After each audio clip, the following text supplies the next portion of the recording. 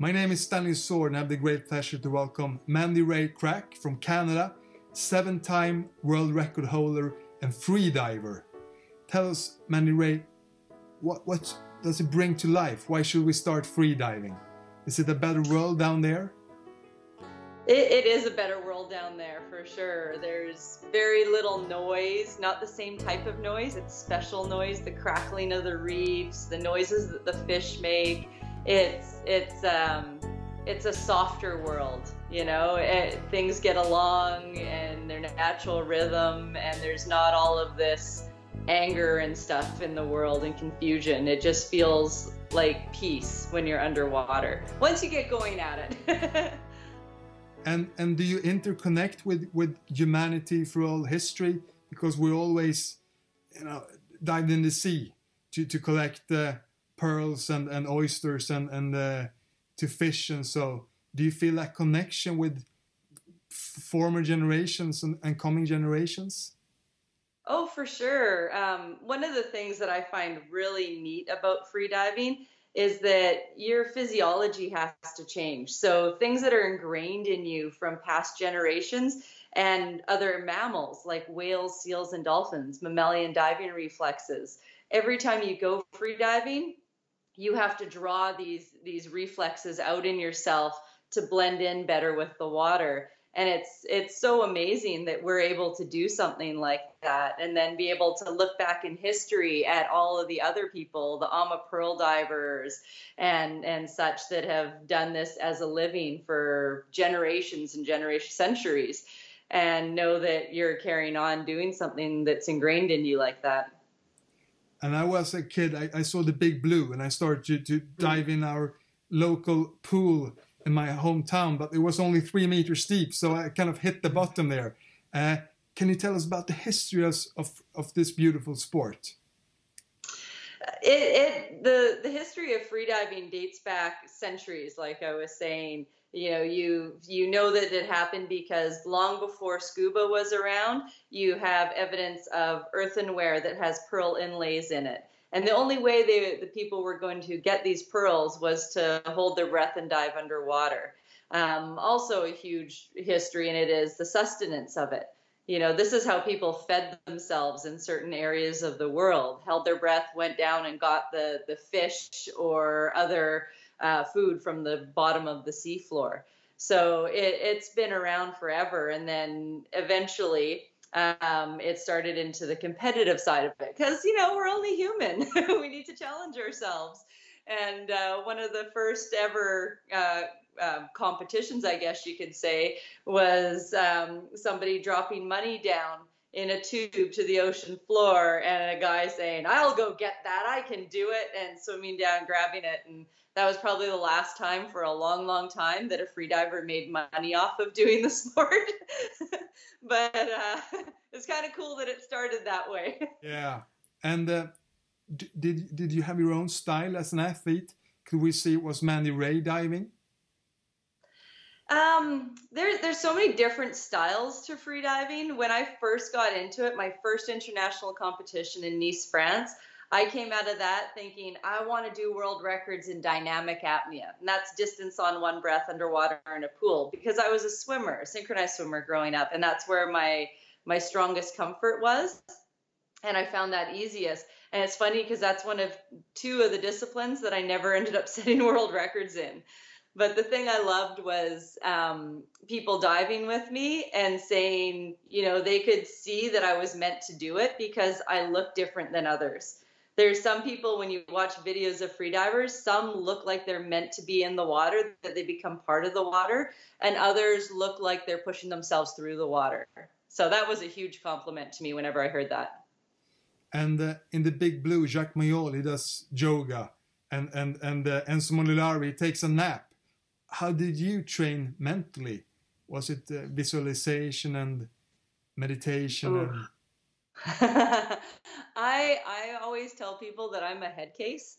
The mental aspect of freediving was the hardest part for me, for sure.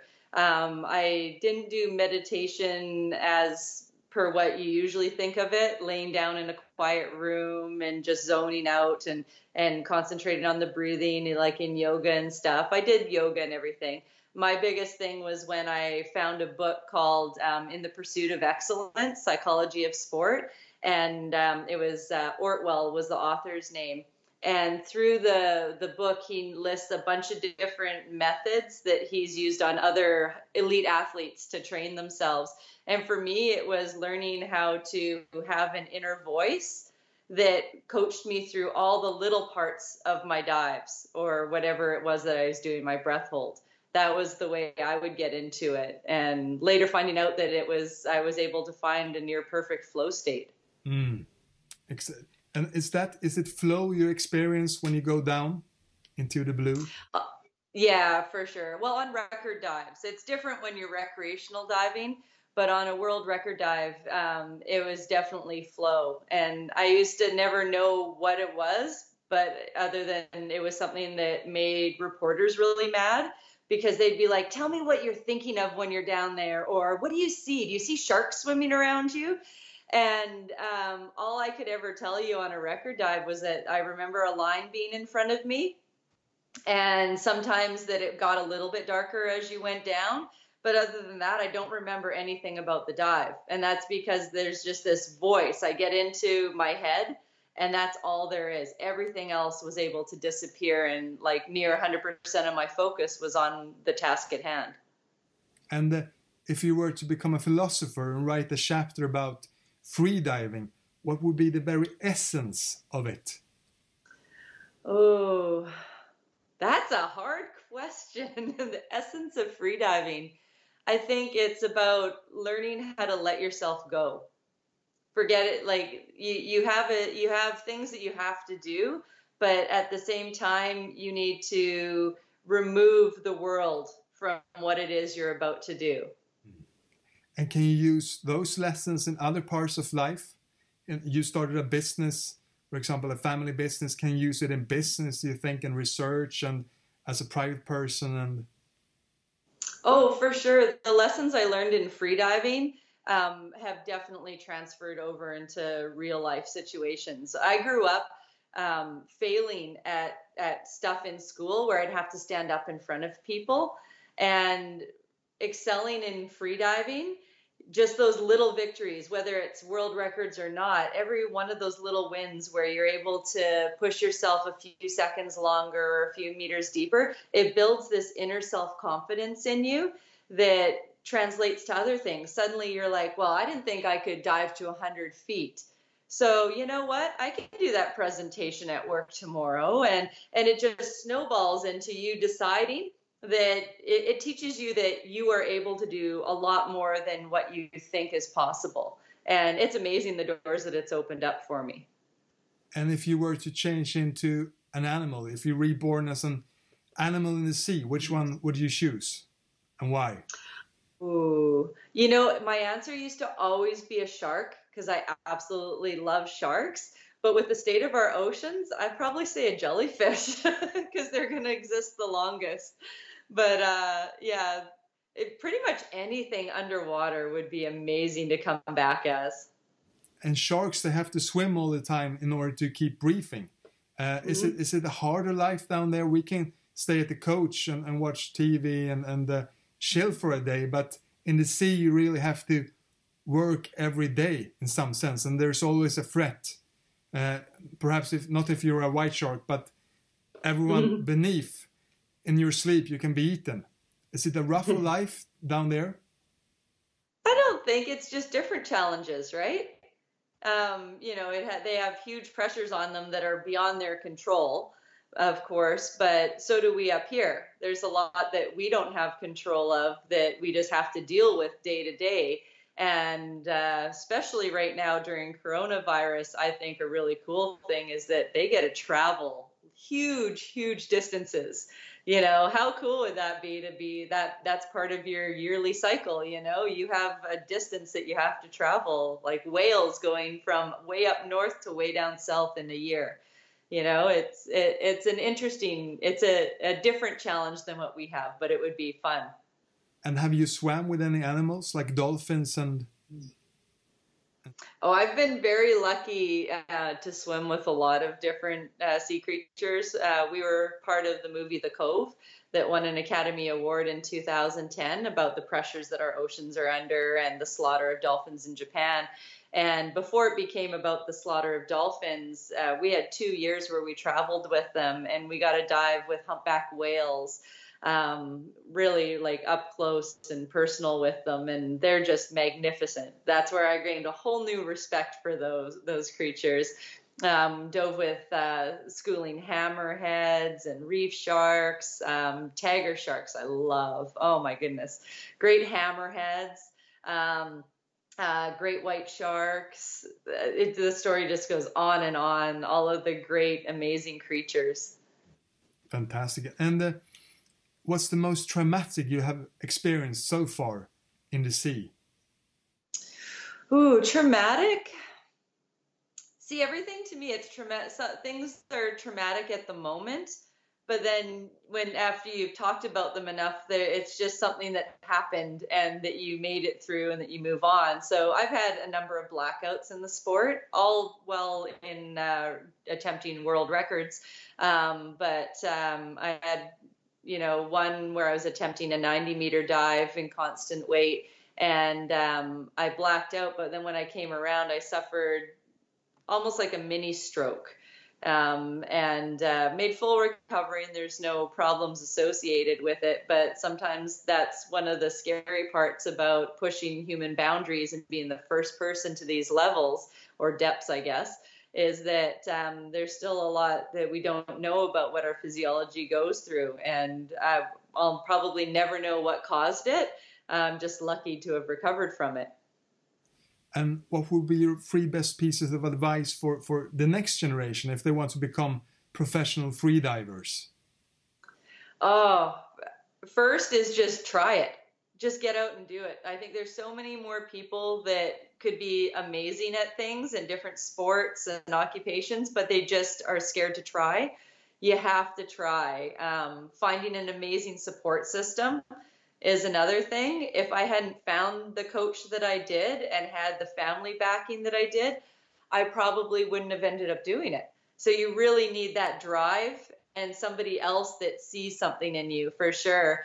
And for freediving specific, get training. Find a professional company like Performance Freediving International and get the proper training. It not only makes it easier to get better faster, but you know how to do it safely. When you've been in the sport as long as I have, unfortunately, you know a lot of people that have lost their lives because they didn't follow the simple safety rules. And have you had any mentors that helped you along the way, and any role models? It's funny. Everyone would always ask about role models, and I don't think there was anybody I looked up to. I looked up to what I look down to in our sport. Yeah. There was people that I aimed to beat eventually, people that held the records, and I wanted to beat the records, but it was never that I wanted to be them. I was on my own path. But definitely a mentor. Yeah. When I met Kurt Kroc, who later became my husband, that was the game changer, because he was the type of personality where he would see something in someone and know how to draw that out to show you that you could be this amazing person and do these amazing things. So that was a big game changer for sure. And I just saw a documentary about a girl who died, and her husband was her coach. I forgot her name, but Audrey. Yeah, exactly. And it was a sad story. Is there a fine line between to push someone and to hold them back, that encourage them, but hold them back when it gets too dangerous? Yes, and theirs was a very different dynamic. We worked with them. Actually, I set a tandem world record in no limits with Audrey, and so I worked with them once way back in 2000. And the thing you could see immediately, Pepin at the time was very ego-driven, and he didn't like to listen to the experts that he brought in to help them set up events. And so things would go wrong because shortcuts were taken and there was impatience and stuff like that. And then on the side of her, one thing that I would notice was, when they were setting up our sleds in the morning and that, I wanted to know what they were doing. I wanted to know what was being put in the air tank that was going to lift us back up to the surface. I wanted to see that knot at the end of the line and all of this stuff and just be part of it and hear the safety briefings and everything. Whereas she did 100% faith. I have 100% faith in Kirk, but I also want to know what my safety divers are doing. I want to know all the parts and pieces that are going into my world record, because in the end, it's me. I should be responsible for that as well. And nobody's going to push me further than what I'm going to let them push me either. So I think there's a little bit of responsibility on both people, but blind trust can be fatal. In all aspects of life. And how did you train outside of the water and inside of the water? What's the two different atmospheres? Oh, yeah. Well, and living, as you would know, in a colder climate, right? It's not always the best to be in our oceans out here. Below 60 meters in Vancouver waters, it's so black, it's like diving with your eyes closed. So not only physically, but mentally, it's a lot more challenging. So what I would do is I would have a 5 or 6 month training program, and the majority of it was going to be cardio strength training in the gym.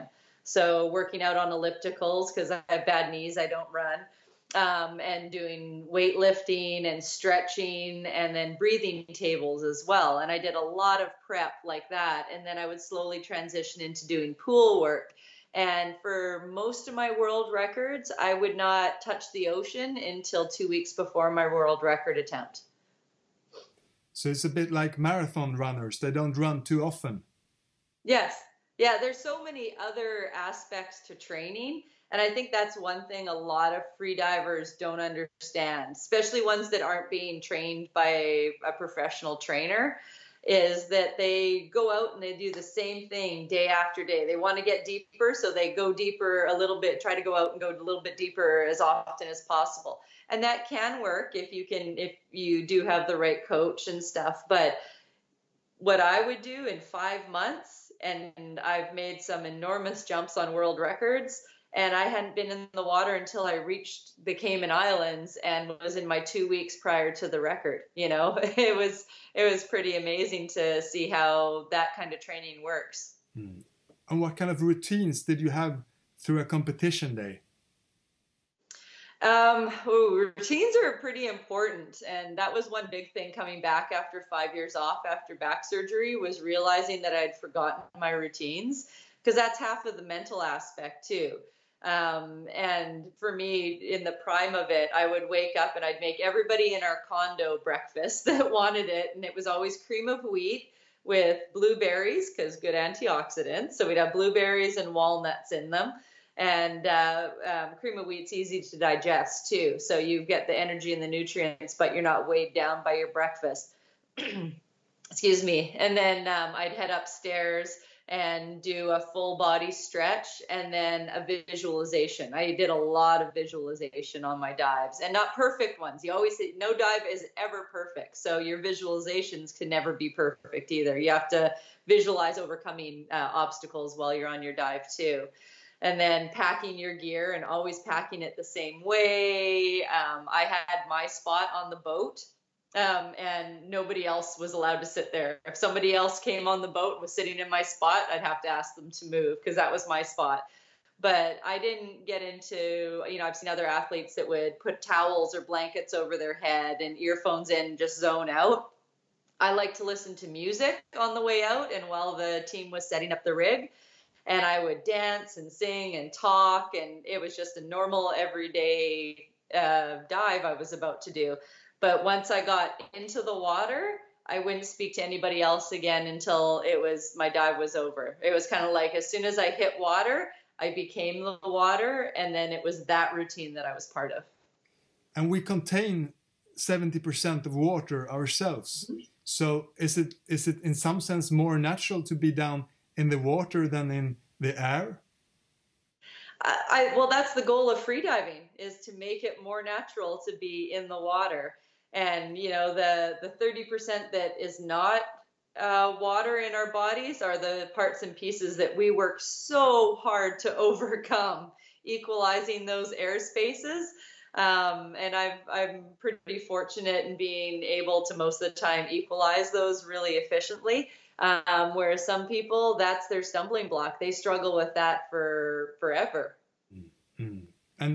And do you try to free your mind, or when you go down, as you said, you were in flow, but do you think of anything? Do you think of the different levels and the technique, or do you think of your breath, or what do you think about during a dive?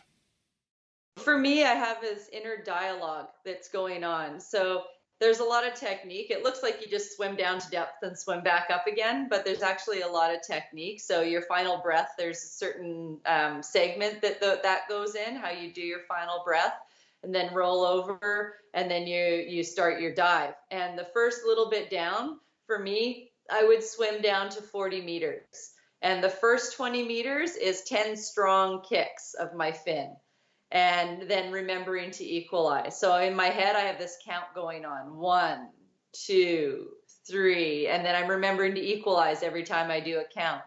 And then the second 20 meters down to 40, it's softer kicks. It's another 10, but it's not as much effort because you're becoming more negative. All your air spaces are compressing and your wetsuit is compressing, so you sink easier. So you don't have to swim as hard. And then from 40 meters down, that's where I'm negatively buoyant. And you stop kicking and you're just conserving.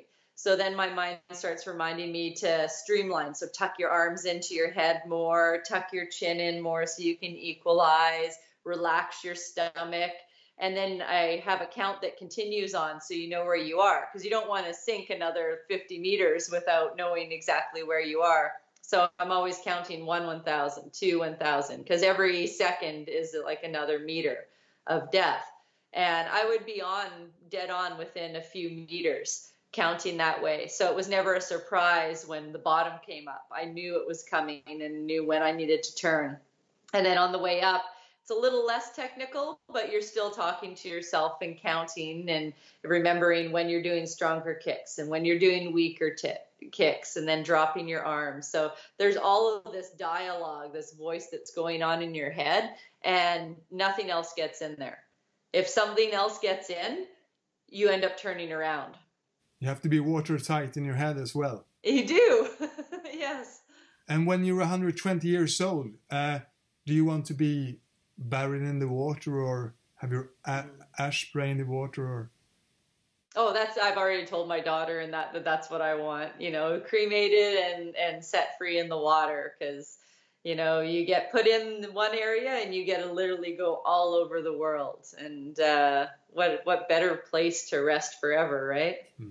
And having to break these different records, you have your competition. How much do you compete against yourself?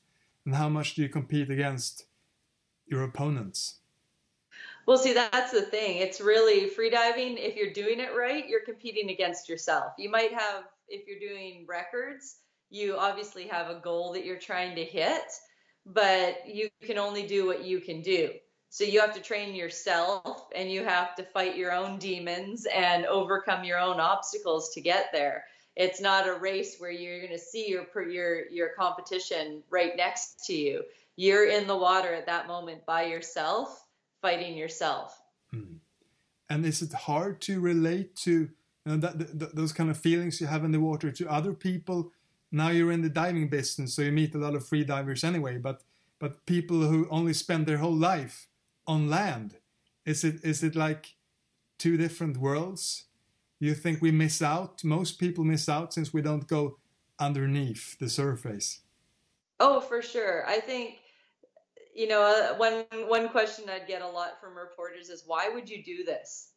Swim as far away from your next breath of air as possible. Why would you want to put your body through this? It's dangerous. And it's not as dangerous as people say, but they're always like, I don't understand. And it's like, really, if you thought that you had a chance of doing something that nobody else had done before, and that you knew 99% sure that you were capable of doing something groundbreaking, how could you not let yourself do it? And that mindset of somebody like, oh, no, that's scary or dangerous, I couldn't possibly, that seems so sad to me that people would not let themselves experience that. And I'm so lucky that I've been able to. The other side of it is people, I think our oceans, our planet would be in way better shape if more people spent time in our oceans. I've said this for so many years because there's so many people that don't see the beauty as well as the destruction that's happening underwater because they're not there. Seeing it on TV isn't the same. You need to be out in the oceans and seeing it. Aquariums, they show you the best of what's possible, but unless you're in there experiencing it, you really don't understand. It's what's the most beautiful thing you have seen deep down? Oh my goodness, I love sun rays. I love being in the water, in blue water with no land around, and just seeing rays of sun coming down through the water. Like there couldn't be anything more peaceful than that, just being down there and listening to it. I can't pick one creature over another because they're all just so incredible in their own way. Like brittle stars out in Canada, little starfish that you can just touch their one leg and watch the whole rock wall full of these brittle stars start moving. It's incredible. Being next to an enormous humpback whale and watching its eye check you out is incredible.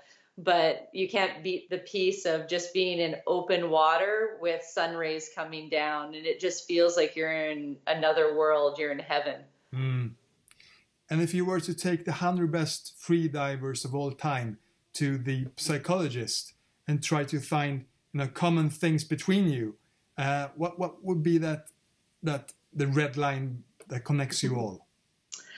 Ooh, top 3 things. I would think drive. We all are probably very driven. Once we have a goal in mind, you want to get there. Unique physiology. I think that's going to stand out. I know some world record holders have had a lot larger lung volumes. There's something special in there physiologically, as well as the drive and mental aspect of it. And I think an amazing coach, amazing support team. And Herbert Nietzsche, 214 meters down. Tanya Streeter, 160. Those two people that hold the deepest records today. What can you tell us about them?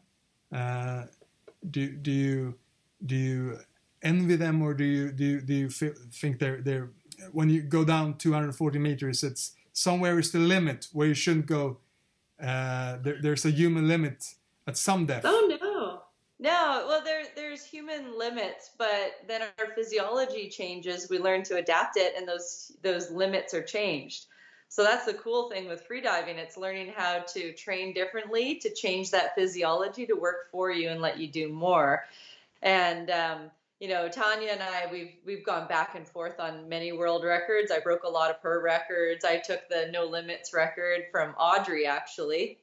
And then Tanya took it from me, and Audrey went to take it from her when she passed away. And then meanwhile, Herbert was doing his dives and had his issues as well on his dives. And then nobody was allowed to do no limits again.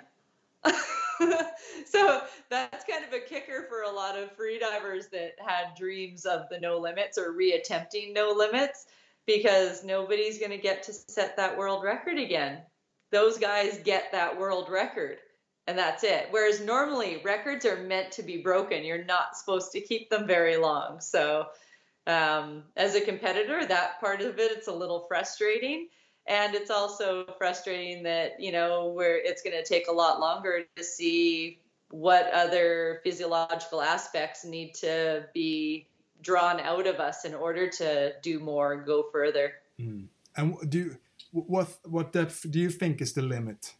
If we were able to, develop our lungs and our training and such, is it 250 meters, or is there a I wouldn't give it a number. I don't, because if you give it a number, you're capping it. And way back when they thought that freedivers couldn't go past 100 meters, and we're doing that swimming down and back up now for a couple of years. So every time the scientists and researchers set a limit, a few years later, somebody figures out how to beat it. So they should stop doing that because it probably eggs us on more.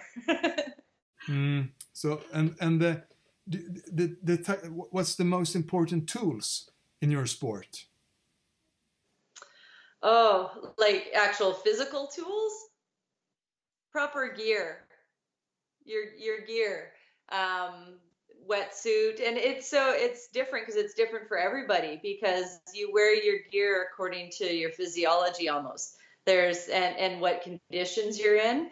So being able to have the gear that you can change for the conditions that you're going into makes all the difference. What type of wetsuit you wear, what type of goggles or mask you're wearing, the type of fin.